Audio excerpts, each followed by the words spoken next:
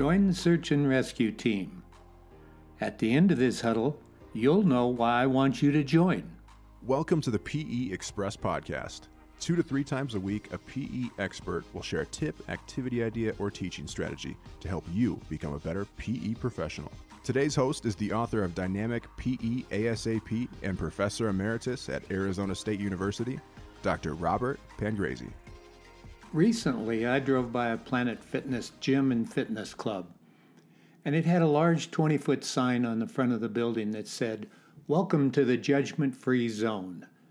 I immediately thought of physical education classes opening the school year on a positive note. If adults want to belong to a club that is judgment-free, why wouldn't the kids want the same sort of respect and atmosphere? Our country is polarized over many issues, and it is keeping us from moving forward as a society.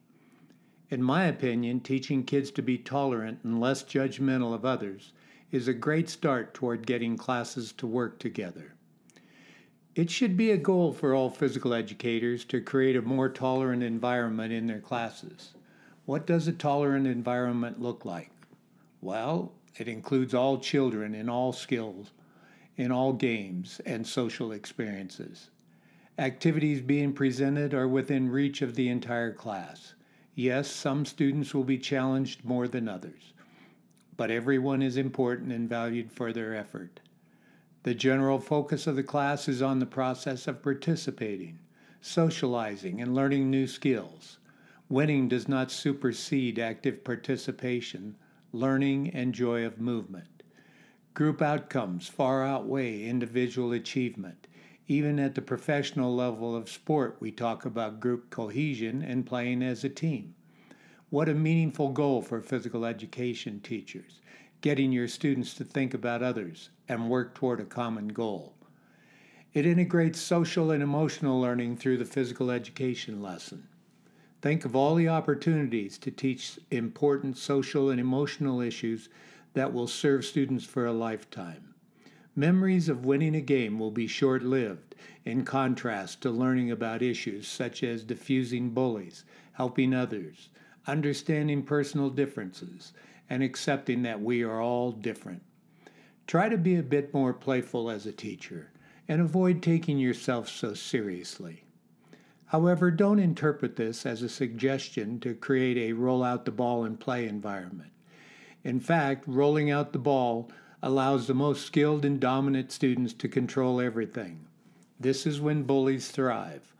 I'm also not suggesting you try to get involved in their games and play. Rather, I am advocating you encourage, organize, reinforce, and rearrange the environment to make kids more successful.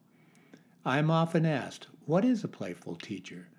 Well, I find it hard to define, but I can sure identify it when I see it.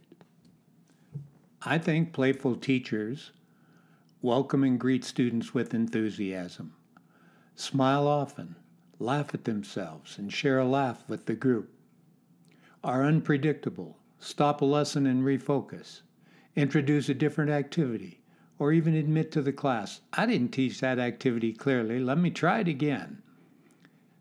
Play music. Enthusiastically tell the class what they are going to learn or take advantage of a teachable SEL moment. They start their lessons with an activity that all students can perform so everyone feels they can be successful. And they end their lessons with an enjoyable closing activity that leaves all students with a positive taste in their mouth. As you know, I am a strong advocate for teaching in physical education. We can teach, learn, and play within a positive, playful, and tolerant environment. We can make attitudes and feelings a priority. We talk much about teaching our students to be active for a lifetime. One of the best ways is to offer an environment that is exciting, inviting, and playful. When adults are active, they almost always are playing and participating in recreational activity. Lifetime activity and play are powerful partners. You may have wondered why I titled this article, "Join the Search and Rescue Team." I have enjoyed the great outdoors throughout my lifetime. When someone gets lost out hiking, we immediately send out a search and rescue team. We spare no effort to find the lost person and revel in our success if it turns out positive. I think we teachers belong to a search and rescue team. We search for the good in our students and rescue those who need help. As you start the year off, think carefully about the lost students in your class who need support. You never know when your behavior and response to them may rescue them. Many of us remember that one teacher who made all the difference to us because they believed in us. Start the year off on a search and rescue mission and find the best in your students. Thanks for being teachers. Never forget that you make a difference. Make our society stronger by teaching tolerance and understanding for your students. If you enjoyed the podcast, be sure to connect with Dr. Pangrazi on Twitter at @rpangrazi.